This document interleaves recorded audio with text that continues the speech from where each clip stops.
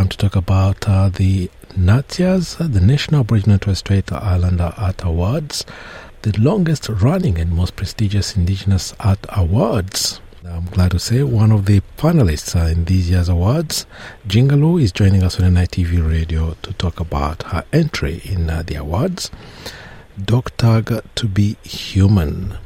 Welcome to NITV Radio, Jingalu. Okay, thank you for having me. Dog Tag to be Human. This is a title that can be for someone who hasn't seen the artwork or heard about your work. This is a Dog Tag to be Human, challenging and confronting a bit. Just basically a look back into our history. It was called an exemption certificate, but it was known as a dog tag or other things from people. It's based on your grandfather's history when actually in Australia, for First Nations people, Indigenous people to be able to move freely in the country, they had to fulfill some requirements, including wearing this tag that gave them the possibility to be able to move around. This is why I said it's confronting and disturbing a lot, living through this kind of reality. Yeah, it was. But this is what our history was, and a lot of people don't know about it, and it wasn't that long ago this was going on, and it wasn't to actually get one of these exemptions, you had to forget about your culture, your language, and your family, your kin, everything you were about. Like I said, you had to have that ticket on you the whole time, and at any time it could be taken off you. But it was basically just to have freedoms to go places and go everywhere, and because basically you weren't a free person. You weren't a human being. They're just treating you like Yeah. And besides this being your grandfather's story, which is quite confronting already in itself, what prompted you to revisit this reality in your artwork? I don't think a lot of people understand why we are the way we are, and the hurt that has happened, and the hurt that's passed down. And I used to sit as a child and listen to my grandfather telling me stories and that, and I could hear the sadness and also the anger, and I heard all of that, and I'm lucky enough now to be able to speak about it and tell the story, so I sort of would hope that he was proud of me for speaking the truth, Yeah, and this is something that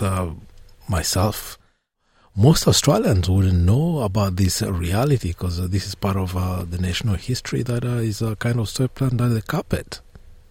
Yeah, it is. Yeah, it's just not talked. Well, it was a harsh part of our history, so it's not really talked about, but we have to acknowledge all of everything that sort of went on to move forward, Yeah.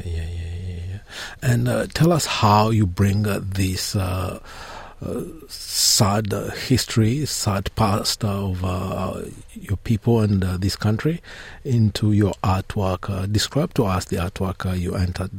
What is it? I did a portrait of my grandfather, and it's all like his documentation, the photo that, because you just have to have your little two photos, but you had to have your negative.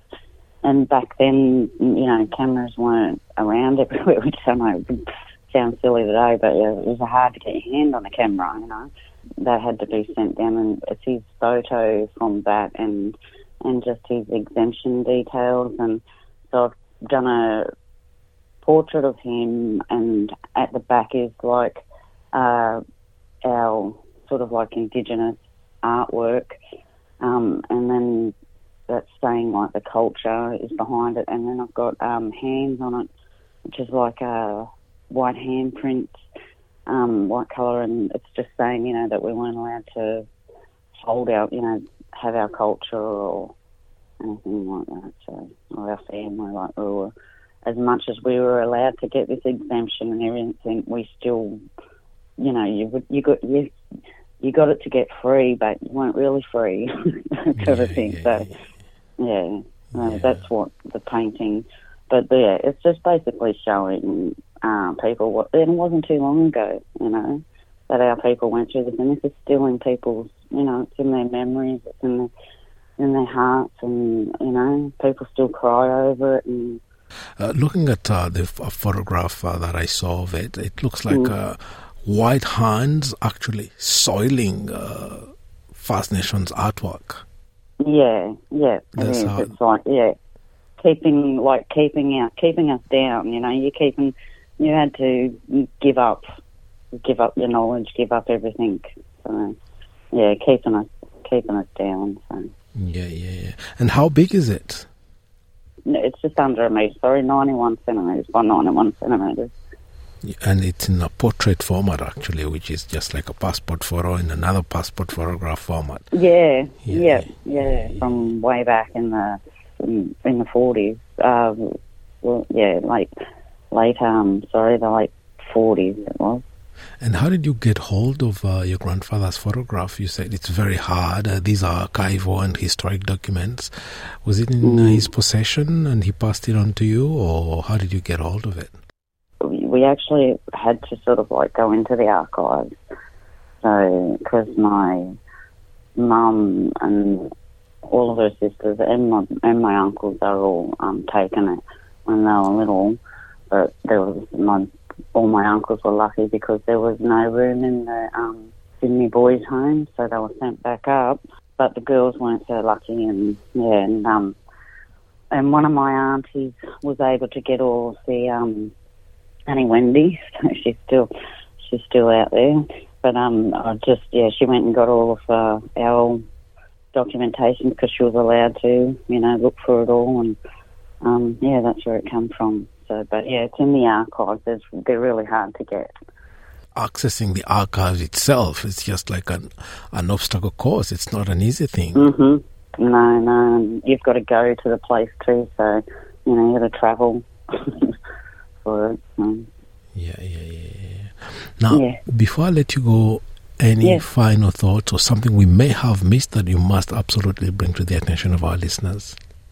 To be a finalist in the 40th, it's amazing. I never thought ever I'd get there. So, to me, it's like the pinnacle of the art awards, in Australia and stuff. So, it's a huge honour, and I'm so grateful to be amongst it all. So I'm looking forward to seeing all the other artworks. And Jingalu, congratulations for being a finalist, and thank you very much for taking the time to talk to us on NITV Radio today. It's been a really great pleasure.